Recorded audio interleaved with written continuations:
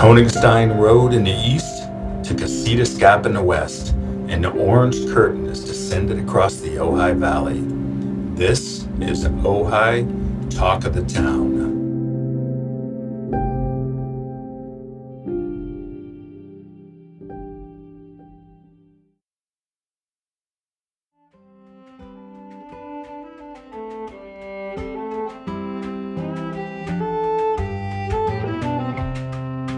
Chickens crowing in an old pine tree. Chickens crowing in an old pine tree. Chickens crowing in an old pine tree down in North Carolina. Waterbound and I can't get home. Waterbound and I can't get home. Waterbound and I can't get home down in North Carolina. Hello, I'm Brett Bradigan, editor of Ojai's magazines, The Quarterly and Monthly. We are fortunate this episode to talk with Rhiannon Giddens, the Grammy-winning musician and recipient of the prestigious MacArthur Foundation grant. Rhiannon's musical virtuosity spans and defies genres: country, folk, bluegrass, gospel, and now with her featured performances at the Ojai Music Festival coming September 16th through the 19th, classical and contemporary music.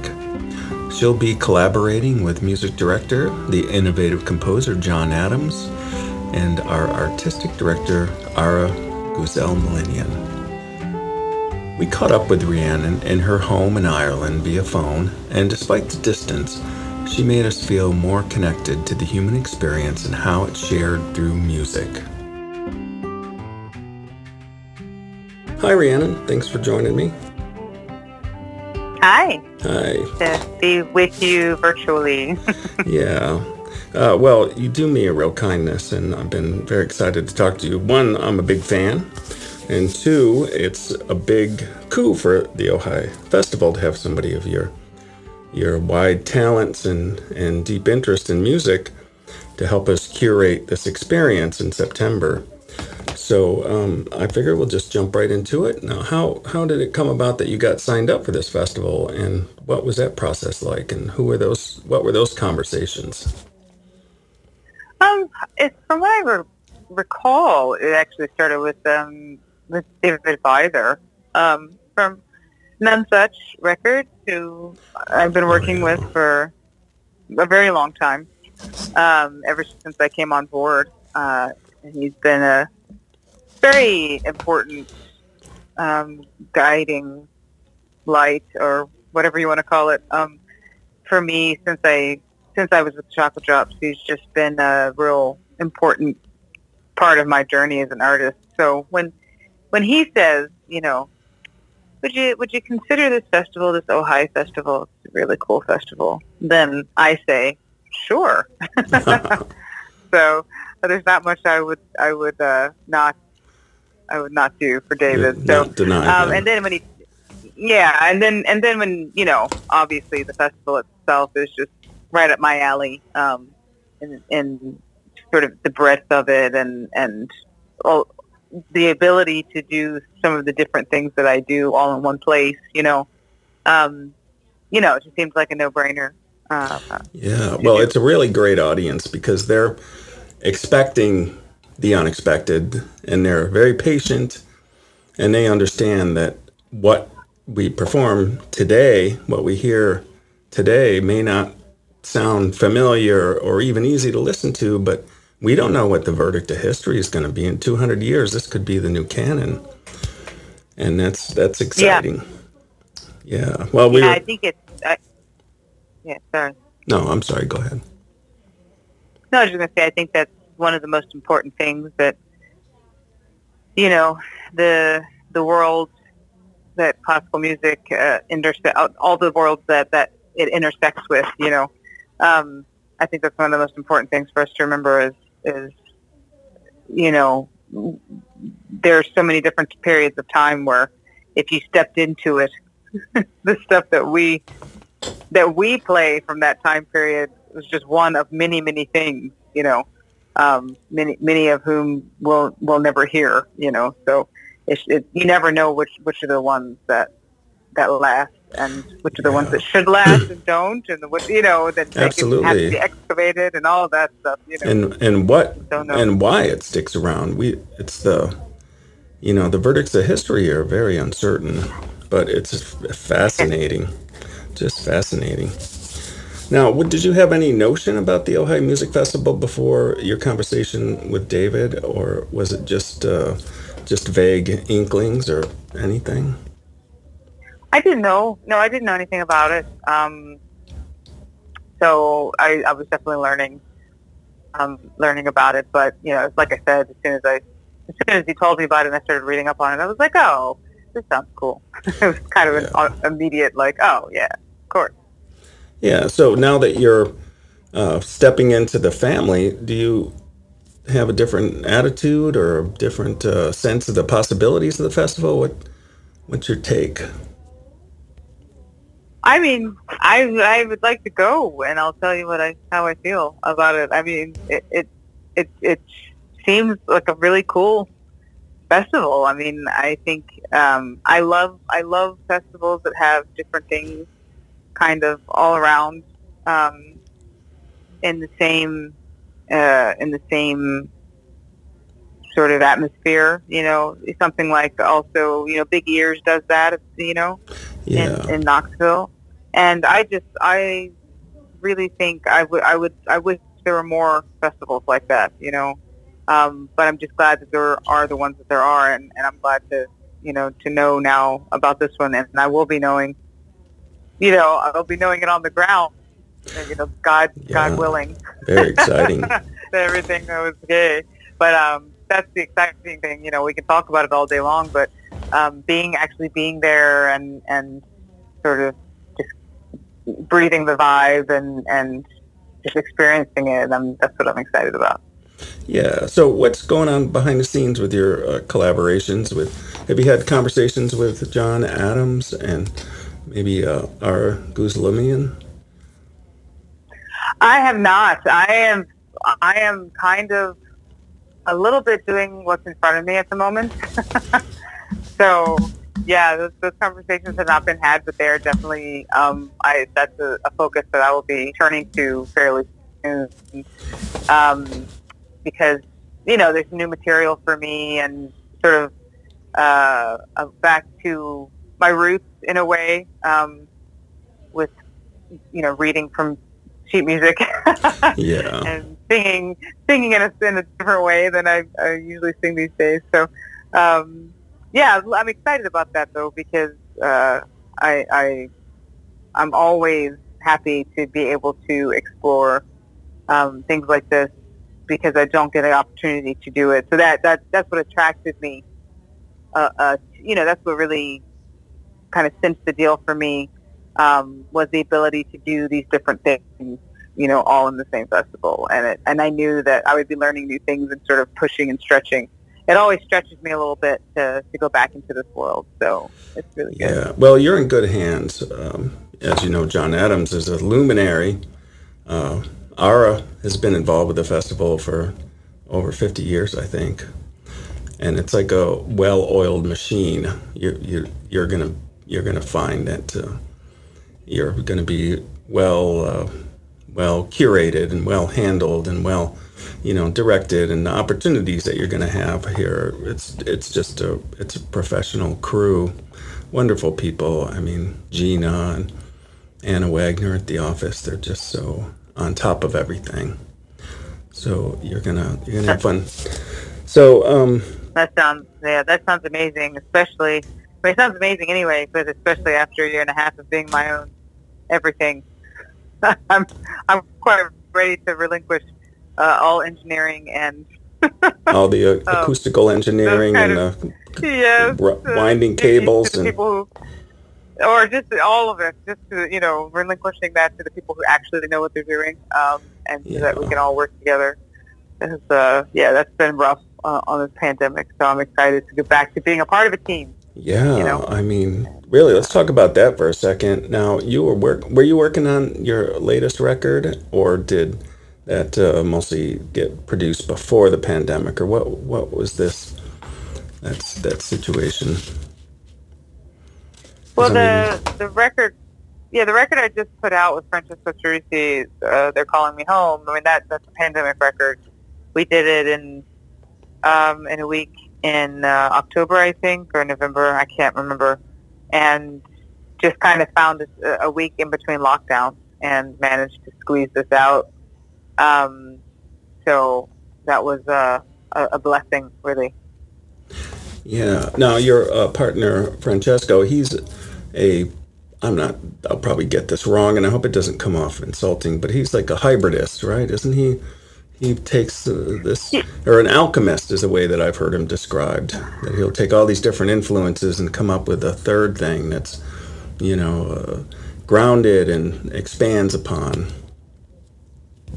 Yeah, he's very similar to me in a lot of ways, just kind of on the other side of the pond, and when he was in conservatory, he was studying jazz and also Renaissance music, Wow. so he's kind of one of those guys, and now since then has learned all of this, percussion techniques from like the Mediterranean and various lute type instruments, and yeah, he's just one of those guys who can Pick up who anything takes, and make beautiful noise.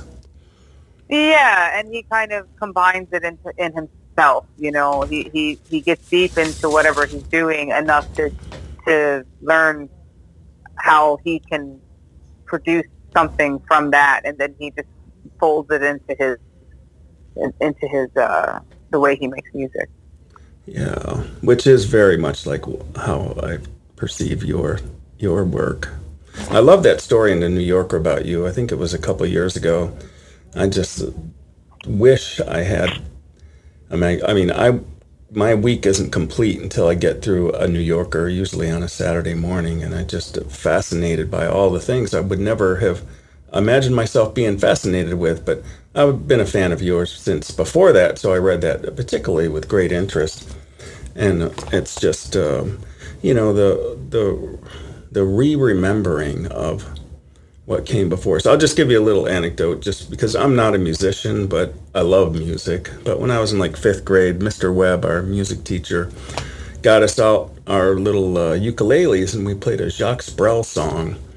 And, it sounded terrible, but our parents loved it. They thought it was great. That's all that mattered. But years later, when I was deep in my David Bowie phase, I go, oh my God, what am I hearing? This sounds so familiar. And sure enough, that was, part of his origin compositions, his coming up was, and then somewhere later I read an interview where he said, had I not gone into pop music, I would have been a troubadour or a Jacques Brel type or something to that effect. And I thought, yeah, that's what it's all about. That's really it. We get so divisive in our labels and our expectations, and really the point is to say what you want to say the way that you want to say it. That's it. Yeah, and all That's all there is to it. these languages that we have available to us, there's expressions and forms out there that make that message even more beautiful and more poignant and more, understandable. And it's really, music brings people together in a way I don't think any other art form does. I really do. Yeah, no, I agree with you. Yeah. 100%. And the Ojai Music Festivals, that's part of their tradition. And goodness, Tom Morris was the music director for many years, or artistic director. And he would bring some of these weird programs that maybe nobody'd heard in like 50 or 60 years. There was this Carl Orff opera, or opera buffa. I can't remember the name of it now, but it was great. The staging was beautiful with the costumes and everything, and it was really, really funny. And then you realize, wait, this came out in 1940 in Germany under the eyes of the, Nazi censors, and it was very anti-establishment and making fun of the police and, the hierarchy and the establishment. It was like the idea that they could make this art, this comic art, so beautifully staged under the eyes of the Nazis was like a really powerful statement. I wasn't expecting to get that message from this. It was just entertainment. but it was more than entertainment. Well, I think the best art like walks that line, of profundity, I suppose, and deep connection to humanity, and all the while it has to keep people engaged, on a several different levels. Yeah, and to connect to their experience, and it's so I can't even imagine how music is able to connect with our emotions the way that it does, because it's kind of a mathematical form. You think A440 and everything gets worked out from there, and these nearly perfect mathematical relationships, and yet the emotional weight of music is profound. I'm just like, I don't know, I'm just rambling, but I think you know what I'm talking about. Well, I mean, we share a large part of what we do with the animal kingdom, but music we don't. The animals don't make music, and I think that's an interesting thing. Yeah. They use tools. They form social units. They can build things. They can they can do all sorts of things, but they don't have music, and that's a thing to ponder, I think. Yeah, it really is. Yeah, and the keeping these past forms of music alive. I know I'm a big Percy Grainger fan because he's, so he covers a lot of ground. He's just a very interesting, very eccentric character. But he used to make recordings of East Anglian sea shanty songs, many of which, got us through the pandemic. I don't know if you've seen a lot of those TikToks of people doing the sea shanties where they'll come in and they have like dozens and dozens of people harmonizing on these. They're crazy. Super fun. I heard about that, and I never actually dipped into it, but I thought that was pretty cool that became a thing. I was like, all right, it's still out there. There's some of those are just amazing. They're just really beautiful. But a lot of that we wouldn't even know if it wasn't for Percy Grainger, who was a very formalist composer in his own right. But they did a performance at the festival where they had this opera singer who had performed like the Friday night concert. This Saturdays generally the concerts are kind of like a little more loose and fun and kind of open and great. I think you're going to love it. And I hope that you get to actually sit in the audience for some of this. I'm looking at the program. You're quite busy. You're going to be quite a busy lady throughout this weekend. But, that bass, it was a bass, even like a basso profundo, doing the sea shanty with all the strings and everything behind him. It was moving and funny at the same time. It was like the perfect blend. And, you don't see programming like that where they bring this, the modern contemporary music together with some of these old folk forms in a way that's just so really, really entertaining. Love it. Yeah, that sounds fantastic.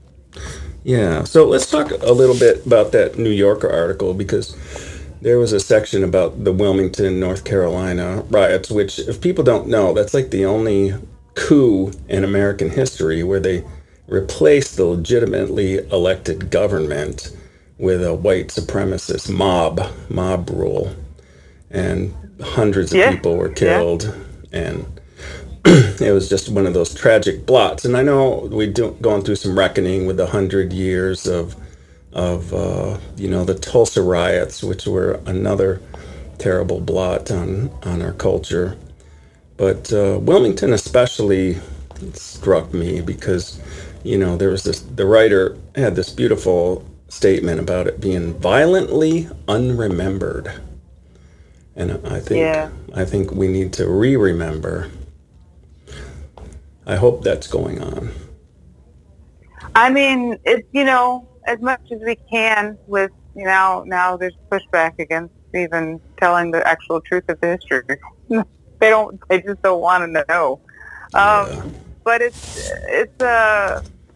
just keep telling the stories, the threat of black economic prosperity was just too much. It's just too much for a certain segment of white America. It was too threatening, and it's shown time and time and again. Whenever there's prosperity, it is destroyed by whatever means necessary. And I just think that the more that we can understand this, the more that we can understand the particular place that African American history has within. I mean, that American history is African American history. We can't tell the story of America without telling all the pieces. And so a piece like this is really important because people just need to understand it was blatant. It was just blatant. Anybody who was surprised by what happened at the Capitol, it hasn't read enough history. They have not been paying attention. Yeah.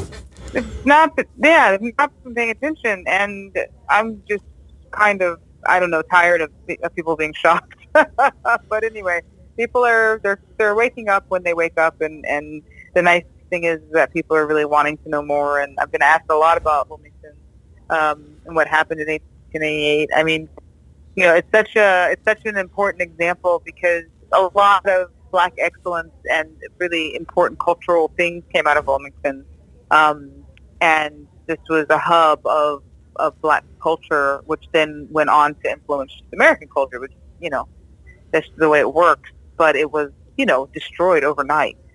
Became a white majority town overnight, and that's no small feat. And they were very blatant about it. They were just like, we ran out all the N-words. I mean, and we'll run out more, and we'll kill them all. It was very, very blatant. And I just think it's important for people to understand how blatant it's been for so long. And then maybe they'll stop being surprised, and then maybe we'll get somewhere. Yeah, like a truth and reconciliation moment. Yeah. I mean, we got to have the truth first, and that's a tall order. Reconciliation, that's an even taller order. I don't know. I'm not terribly optimistic, but I still do what I can. Well, you do a lot. I mean, I feel like, and maybe I'm understating, but America seems to be a place where all these Scotch-Irish folk music and African American music came together in this salad bowl that got stirred around, and all these different forms came out of it, including jazz, which is recognized as like the only truly original American art form, at least European intelligentsia, but country music as well, and the African influences in country music, people don't get that. I was just, here I go again on another tangent, but you were talking about the ARIA code, and you made this beautiful analogy between Rake's Progress, which we talked about being performed here a couple years ago so beautifully, and June and Johnny Cash. And I would have never made that connection between Stravinsky and Johnny Cash. But, that the Carter family is I'm fascinated by them because they were self-taught, and the ambient music of the Appalachia, and the way that particularly like Mother Maybelle played the guitar, which she seemed like she was playing the melody lines with the bass strings and the rhythm with the treble strings, and it was like a really fun sound, that Carter scratch or whatever they call it.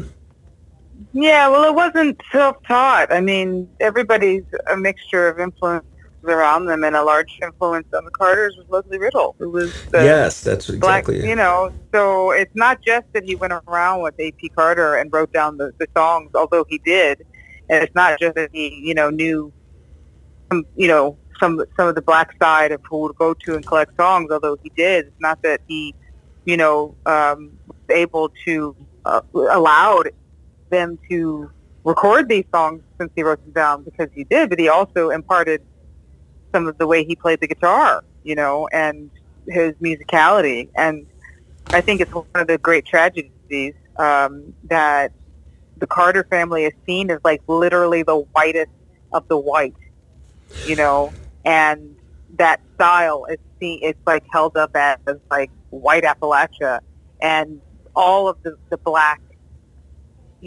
threads and influence that run through that has been completely forgotten. I mean, obviously people are starting to talk about this more now. Yeah, like and right it's not now. like the Carters, but it's been, how long has it been, and whose name is on those songs? Yeah, You know what 90 I mean? It's years. like Ralph Peer. It's like Ralph Peer, right? And it's like had nothing to do with even like catching the songs. So it's frustrating to me. That really frustrates me a lot, because there's so many places within country music where these invisible yet hugely important, like you wouldn't have the Carter sound without Leslie Riddle. That's just, it would sound different, and I'm sure it would still be great, but it's just kind of like, it's called the Carter Scratch. Well, okay. You know what I mean? So it's how we get erased. It just never fails to astound me. I mean, I should stop being shocked myself, I suppose, but I keep stumbling over these things going, wow, this is such a pattern. Yeah, bringing it up and having those discussions, I think that's the only way we can build awareness. I mean, absolutely, yeah. Yeah, and speaking of which, the Carolina Chocolate Drops, was that, now some of those string bands became, the African-American string bands before and after the Civil War. That was like the biggest thing going. That was like the popular music scene. How did you I know a little bit, but I'd rather hear it from you of how that became part of your purpose.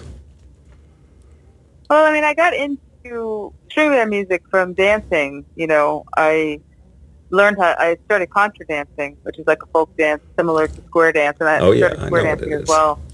Okay, yeah. I mean, not everybody does. So, I was a big Jane Austen fan, and I thought it was I thought it was a night of English country dance, but it was contra dance. But then by the time I realized it was something different, I was hooked. Yeah. And I became sort of a big fan. And when I went back home to North Carolina, there was a lot of old-time music being played at these contra dances because the local booker was a big old-time nut.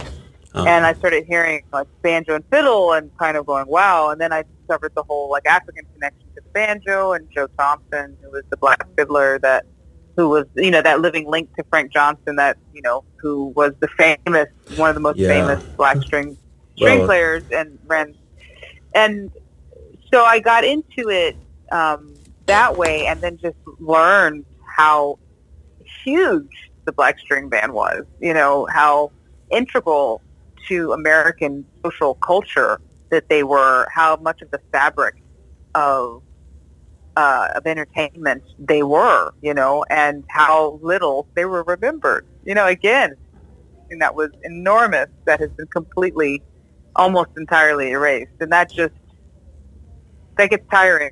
Yeah, the cultural amnesia.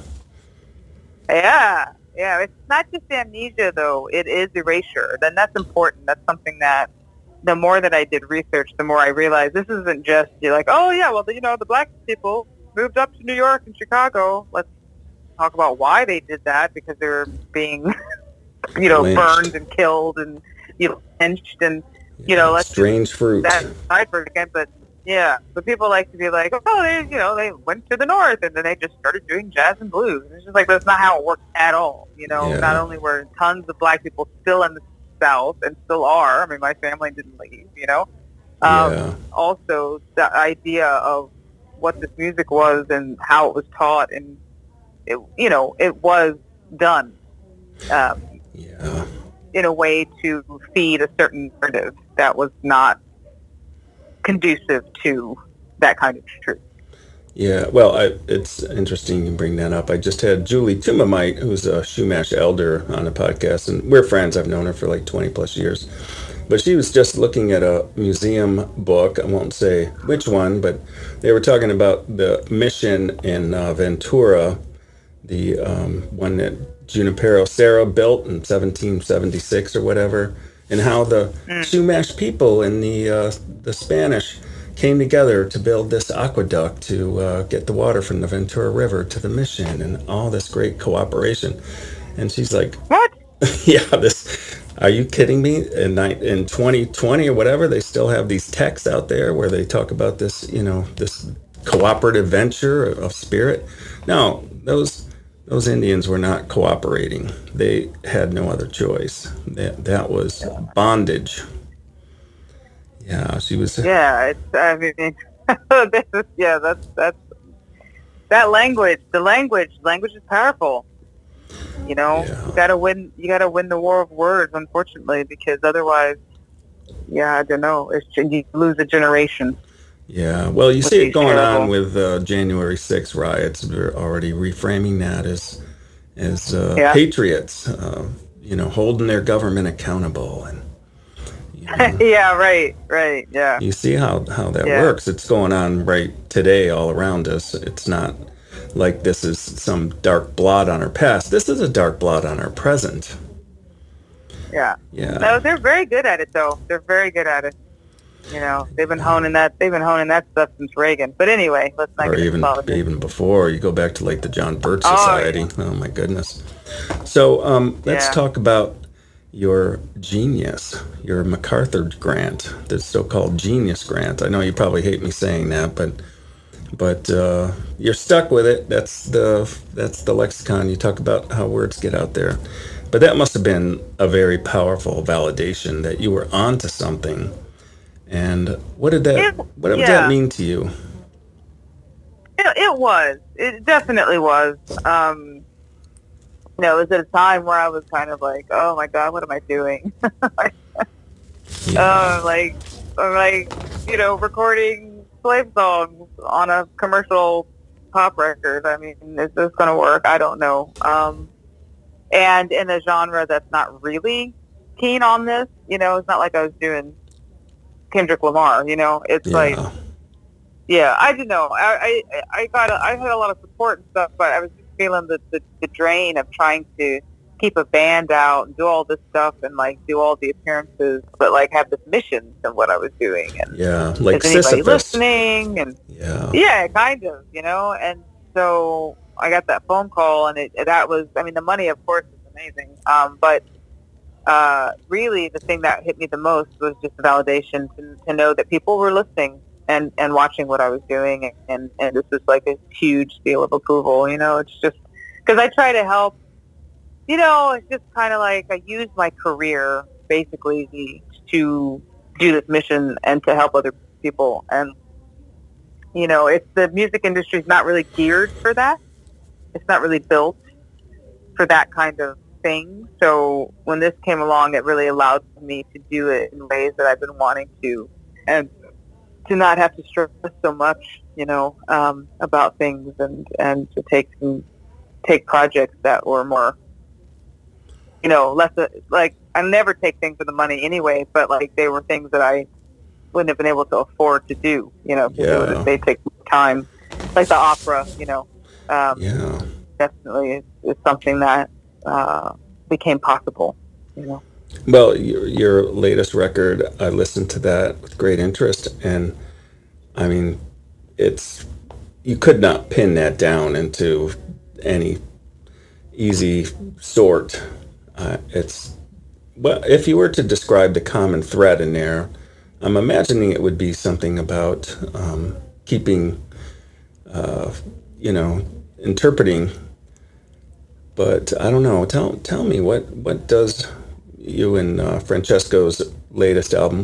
What is the common thread?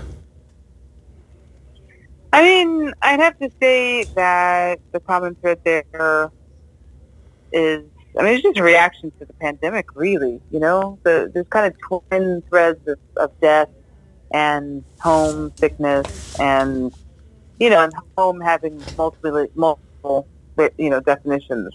There's the eternal home, and there's the birth home, and then there's the home that you made right now, and there's the home that you miss, and there's just a lot of layers on that theme. Yeah. Well, there's some really beautiful songs on there. A Purchaser's Option, I mean, that stopped me in my tracks. I was like, it was, Oh, it's that's like, from an earlier. That's from an oh, that earlier is, record. oh, I But saw it on the program. So everybody's going to get to hear that. That's going to be fun. Or fun, that's I going to think be that's important. uh, or yeah, I can't remember what version it is, but yeah, that's from Freedom Highway. That is, that's one of my that's one of my songs.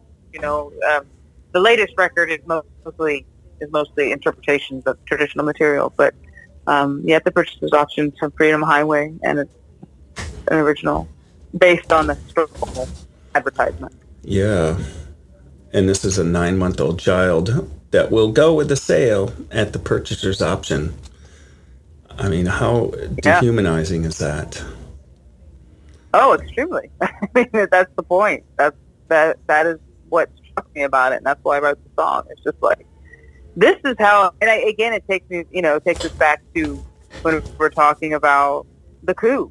It's Yeah. like it was just matter of fact part of life, and when you have something that's that deeply rooted, matter of factly into the psyche and the fabric of a nation, how do you get past that without actually ripping up everything to get it out? I mean, that's exactly what we're having to do. Like, how do you just kind of go, oh, just get over it, when it was that,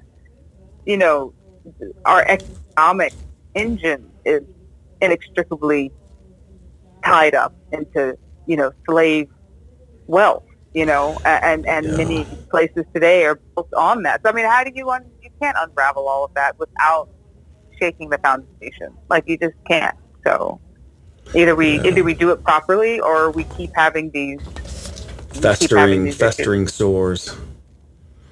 Yeah, it's gonna come out one way or another.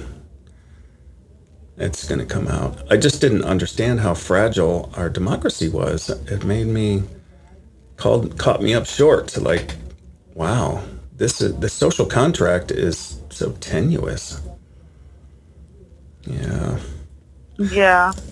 I'm just thinking about alchemy because I saw that Francesco especially was deemed an alchemist, and I love that whole metaphor of taking different ingredients to make something bigger and better, or the transubstantiation of emotions, particularly that goes on with music, and like the origin story of Good Vibrations. Have you ever heard that? The Brian Wilson song. How when Yeah. he was like 5 or 6 years old, and his parents took him to another couple's house for dinner, and they had a theremin, and they played it, and it frightened him so bad that he started having nightmares, which continued on and on and on, until somebody had it wasn't a Moog synthesizer, but it wasn't a theremin, it was somewhere in between, and the sound was like, oh no, it triggered him. So he took that and made a happy sound from it. And Wow. that's Good Vibrations. So that's the kind of thing. That's what music is. That's what music can be. That's what I feel like you're onto, and that's what we're so excited that you're coming here to Ojai. Yay. I mean, it's like overdue, right? Yeah. We're all kind of like so much time just, wanting to be together again, making music and making things happen. And so I anticipate the first few months. I mean, people have already been out, of things Yeah. happening. I just hope that Francesco can come. That's my only, because, like, Europeans aren't allowed into the States at the moment. So, Oh, well, they've got him listed on the program. I sure hope that he is able to get over here. I mean, the U.S. government doesn't care about no program. So, Yeah. we hope that we can get his visa done. But yeah, it's a very scary time because it's not back to normal. We're It not is back to not, normal. no.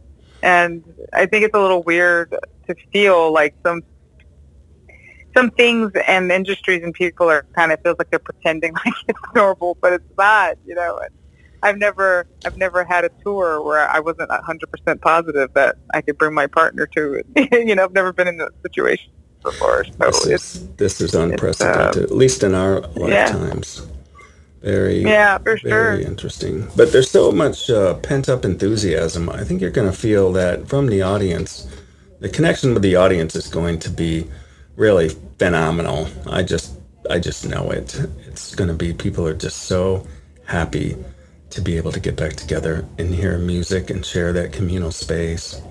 It's really powerful. For sure. Yeah. I'm certainly looking forward to it. Yeah. For sure. Well, I'm going to let you go.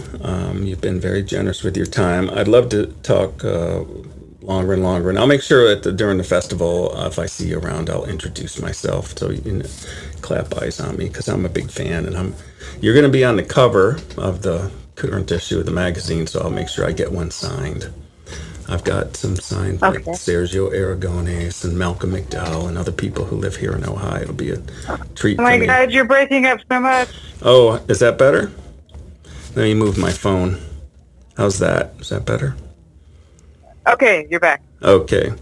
So I'll let you go, but I just want to tell you that your voice is just such a perfect instrument. It's just really incredible. I mean, I can't even describe to you how amazing the music sounds. It's just that you have this wonderful gift, and you're out there sharing it with the world. And I just want to tell you thank you on behalf of myself and everyone else.